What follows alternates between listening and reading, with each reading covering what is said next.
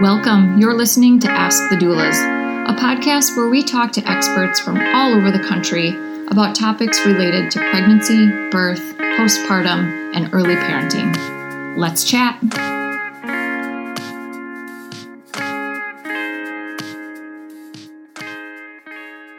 Hello. This is Kristin with Ask the Doulas, and I am joined today by Dr. Elham Raker, and she is known as Ask Dr. Mom. Welcome, Dr. Raker. Hi, thanks for having me. So I would love to hear about your journey as both a pediatrician and parent coach. So as a pediatrician, I've been working for, I think close to 20 years. I got married right after I finished my training, and my husband lived in a different city, and I was following him. So he was also in medicine and doing his training. So we moved around quite a bit. And because of that, I really got to work in different environments. So I did urgent care, private practice, hospital setting, different types of inpatient settings. And lastly, I did a home health care. All of that was amazing. I loved all the different interactions, all the things I got to learn. What I really felt was missing was true connection with patients and parents. And especially in the office setting, we have such limited time.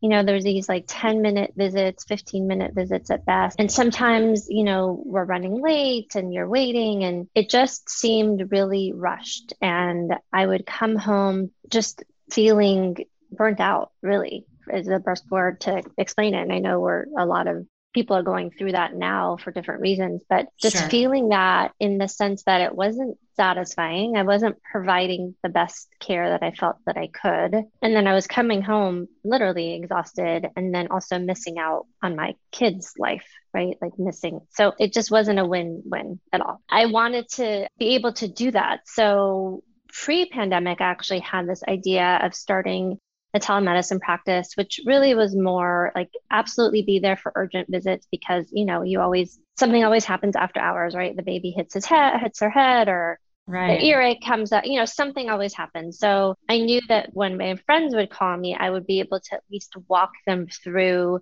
what to do during the weekend so they wouldn't have to go to urgent care or the emergency room. So that was something I wanted to provide.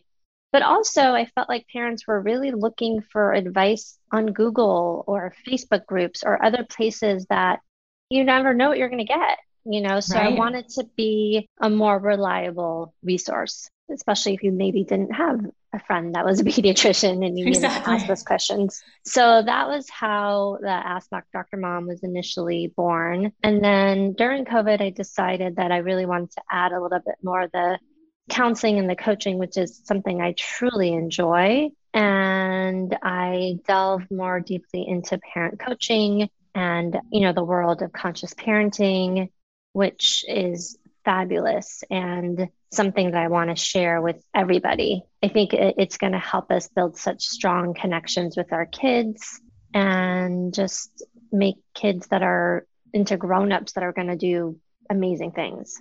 So fill us in a bit more about, what conscious parenting is and how we can apply it in our own families. Conscious parenting it really makes sense when you kind of take a step back. I think so much of what I was taught as a pediatrician, as a mom, from, mom resources and other things that I did when my kids were younger, just came from training, or like this concept of, we have to teach our kids that what they did was wrong by punishing them or giving them a consequence or something so that they don't do it again. We kind of lose the concept of our kids are just learning. They really don't know what's wrong or right. And it's not always by punishment that they're going to necessarily learn that, right? Just like us. Right. We all respond so much better to positive reinforcement than negative ones. So why would it be any different with our kids? So to me, it makes sense. There's a lot of scientific research to support it, how the brain develops. And, we know that your frontal cortex is not developed till at best 25 or 26. It could be even later. Right. So we're really having these expectations of our kids way before then they're ready to do what we're asking them to do. And then I think a really other important part of conscious parenting that for me was a little bit of a surprise is that all of us were parented, even if we had the best parents, something was missing. There was something that we didn't get as children. And oftentimes that comes up in moments when we get triggered in our own parenting. So when we feel the need to yell or get angry, that's a clue that something is going on within ourselves that, like an old trauma. So that was a huge revelation for me, being a mom that yelled a lot and going through like recovery of that. It's important to learn that anger is not just something we can just make go away, right? Right. It's a signal, it's a sign, it's something going on. So just like our cues with our kids, their behavior is showing us that something's going on, and it's our job to figure out what. Same with our behavior, our anger, and our, those are just signs of unmet needs that we have to figure out. So that was a lot of what, we go through in the parenting course and parent coaching. It's really about transforming yourself.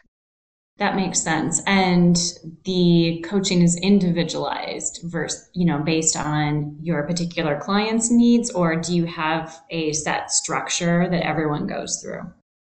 I did a course through Jaya Parenting. So they have a set course, which is a 12-week course, and it's amazing. And you get a lot of benefits from doing the course. But there's also individual packages where you can just go through, like, I have this particular issue going on and I just need help with that. So there's different ways to do it. I think what we have to remember about coaching, just like anything else, it's really, parent coaching is parent centric. It's about you. So it's not behavior modification for our kids necessarily. That kind of happens naturally as we change ourselves, right? So changing habits like timeouts, punishment, and just figuring out a new program for the family. Yeah. And that's actually a great topic too, is punishment versus discipline versus consequence. I think that it could be confusing, but I do think they're all very different things. Punishment doesn't really have a place. There's no benefit to it. Oftentimes it's something that's not even related to what the child is doing, right? Like you threw all the toys on the floor, no more screen time for you. It doesn't make sense. And a lot of times it's more of a punishment for the parent because they use that screen time for, their own timeouts. Right. To get work done. So, right. And it doesn't kind of flow, right? And same with the timeout. Your child is not going to all of a sudden come out of timeout realizing that what they did was awful and they need to correct their behavior and they'll never do it again. They're just going to sit there and be mad and, comply with whatever you need because I don't want to be in timeout, but they're not really learning anything or gaining anything by that. Mm-hmm. So punishment doesn't really work. And I think it severs the relationship. So anytime we want to think about what to do with our kids, I always think, is whatever you're thinking of doing going to help build your relationship with your child, build a connection, or separate the two of you? If it's a separation, it's probably not the right choice. Your child's going to learn so much more from your love and attunement than trying to make a point with a punishment. A consequence can be something that happens, and we talk a lot about like a natural consequence, which I'm a believer in. Okay. So, if a child forgets his jacket after you reminded him and they're cold, that's a natural consequence, right? Right. You can't really do anything about that. You don't have to do anything. You can be empathetic about it. You don't have to be like cruel. I'm sorry that you're cold. It's not, it doesn't feel good, but next time you'll remember to bring your jacket, or we'll try to stay inside more because I know you're cold, right? Like you try to accommodate, but it's a natural consequence. If a child forgets their homework or if a child forgets their lunch, if they called me and said, Mom, I'm starving, I'm not going to say, sorry, your fault, you're going to starve. I'll try to at least problem solve with them, right? Can you ask your teacher? Is there someone you can borrow money from to buy lunch, whatever it may be. Can you call the school and say, my child forgot their lunch? Is there anything that, whatever it is, you can help them, but it is a natural consequence. So it doesn't have to be a harsh natural consequence, I guess is what I'm trying to say. It makes sense. They're problem solving and figuring out things on their own versus being coddled. And it makes sense. Yeah. So how do you feel about rewards then? So or not really bribing, but you know where I'm going. Yeah. So rewards kind of goes along the same lines where we're actually showing the child that our love is conditional. So that means if they do something, then they get the reward, as opposed to just being who they are and being loved for who they are. Okay. So that also is a system that doesn't work well in the long term, and it takes away their internal motivation, which is what we're really trying to promote, and provides an external motivation, which isn't what we want for the long term. Hey, Alyssa here. I'm just popping in to tell you about our course called Becoming. Becoming a Mother is your guide to a confident pregnancy and birth, all in a convenient 6-week online program. From birth plans to sleep training and everything in between, you'll gain the confidence and skills you need for a smooth transition to motherhood. You'll get live coaching calls with Kristin and myself, a bunch of expert videos, including chiropractic care, pelvic floor physical therapy, mental health experts, breastfeeding, and much more. You'll also get a private Facebook community with other mothers going through this at the same time as you to offer support and encouragement when you need it most. And then, of course, you'll also have direct email access to me and Kristin, in addition to the live coaching calls. If you'd like to learn more about the course, you can email us at info@goldcoastdoulas.com or check it out at thebecomingcourse.com. We'd love to see you there. So even, with toddlers, it's sort of that if you have a newborn and you're trying to focus your feeding time, then as doulas will sometimes try to distract the toddler or suggest they have a special basket with toys that come out at that time. Would that be considered, a reward? And how do you manage a situation like that, I guess? No, that's not a reward, because you're not really rewarding them for their behavior. That's just something special for them during a particular time. So I guess if you said, you behaved so well today, you get to go to the special box, right? Or you didn't behave well, or you did this, so you can't have the special box today. That would be more along the lines of reward and punishment and being conditional. Okay. But if you say, here's a special box just for special time when I'm with the baby, I think I've seen that on, different people talk about that. I think I like that idea. It makes the child feels special, but it's not based on a condition of their behavior. Okay. Right. I think that's I think that's the main difference. Yeah. I didn't want to, give incorrect advice. And so I'm glad that No, works. I think that's great. Yeah. Okay. No, I think that's a great thing to do, and rotate the toys every so often and just make it fun for them. No, I think that's just being creative, which we all need to do with toddlers, right? So let's switch gears and talk a bit about your telemedicine practice and how things have changed within physician offices with COVID. And I know you approached the telemedicine practice before COVID, but just how your practice can complement their physician visits, whether they're in person or telemedicine visits. Yeah, I think that COVID really accelerated all of that, right? The concept of Zoom, I would say very few people had even heard of Zoom prior to COVID. So the idea of doing things online, telemedicine, just became a norm.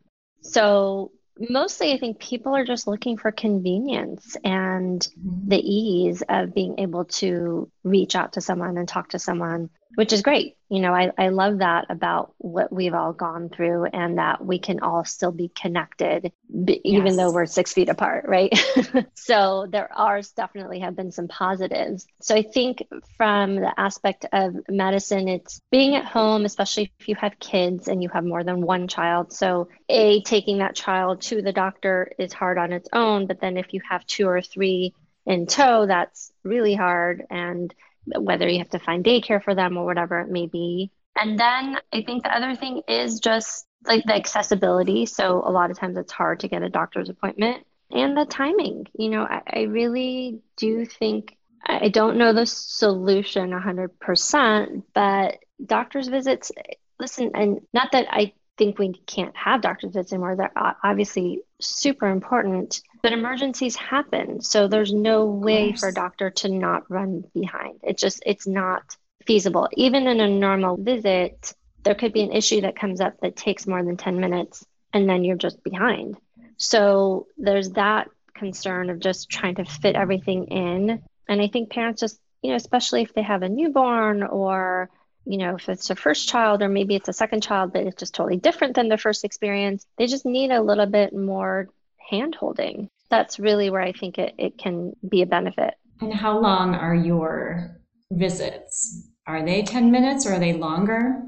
My standard visit is 15 minutes, but I can go longer without, really throwing off my schedule. So I allow for that. And then I end up just chatting with the patients, to be honest. I don't make it like this big cutoff time. So it's just nice to have that flexibility. Definitely. And then different timing. So you would be available potentially evenings or times that, say, a physician office would not be able to, access.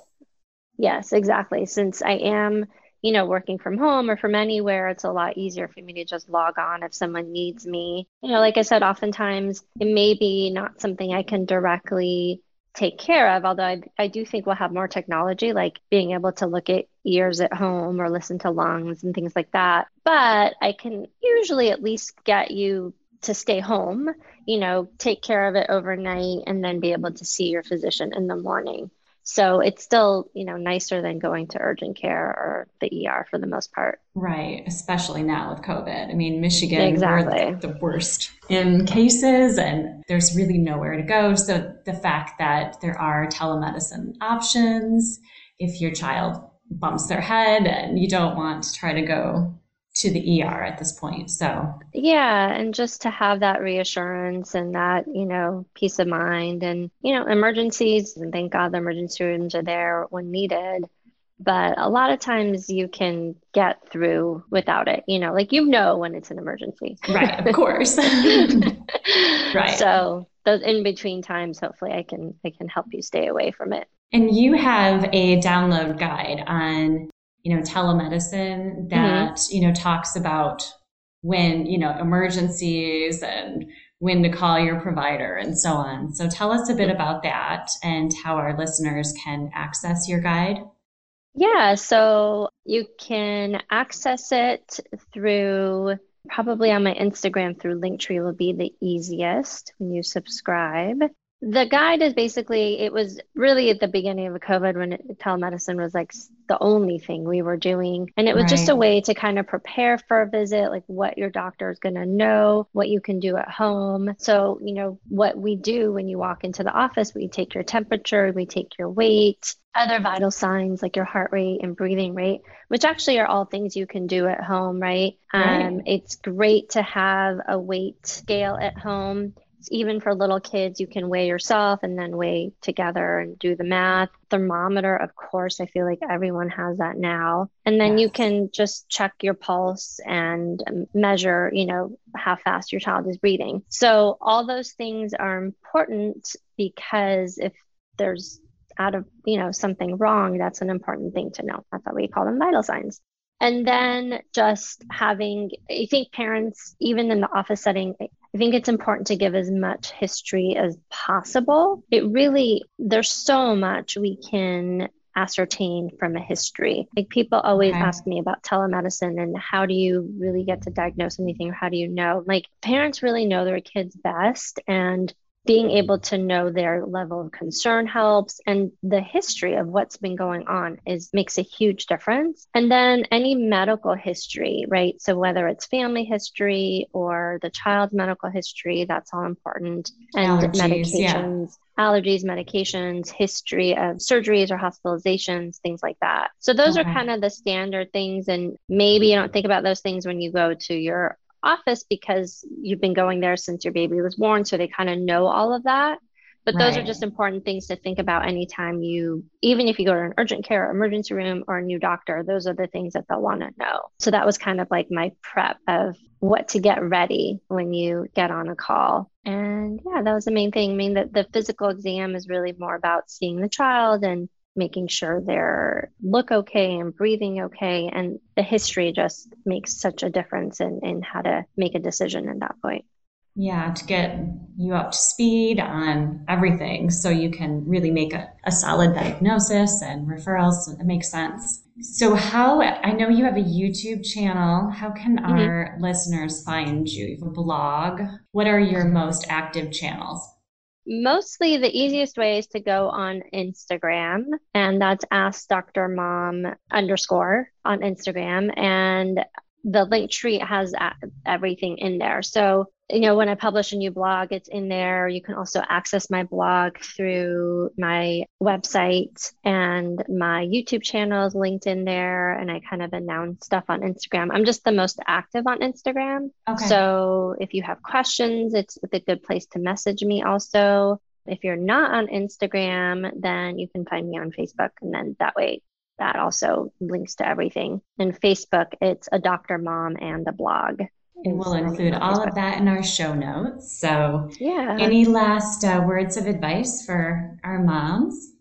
My last word of advice for moms is to trust yourself, which I know sounds like one of the hardest things to do, especially as a new mom. Like, I know nothing. How can I trust myself? But you really have something that's really important, and that's intuition. And, a lot of the things that we're talking about with conscious parenting, I think it just feels good, right? Like it feels good to connect with your child versus sending them to timeout. I don't think that ever felt good for any of us that use that method. No. So, question things that don't feel right to you, and find a trusted source to ask questions, whether it be your pediatrician, hopefully your pediatrician, and maybe another one or two sources that you trust, and ask them those questions. And, I always say, as long as you're not harming your child, as long as there's no danger to your child,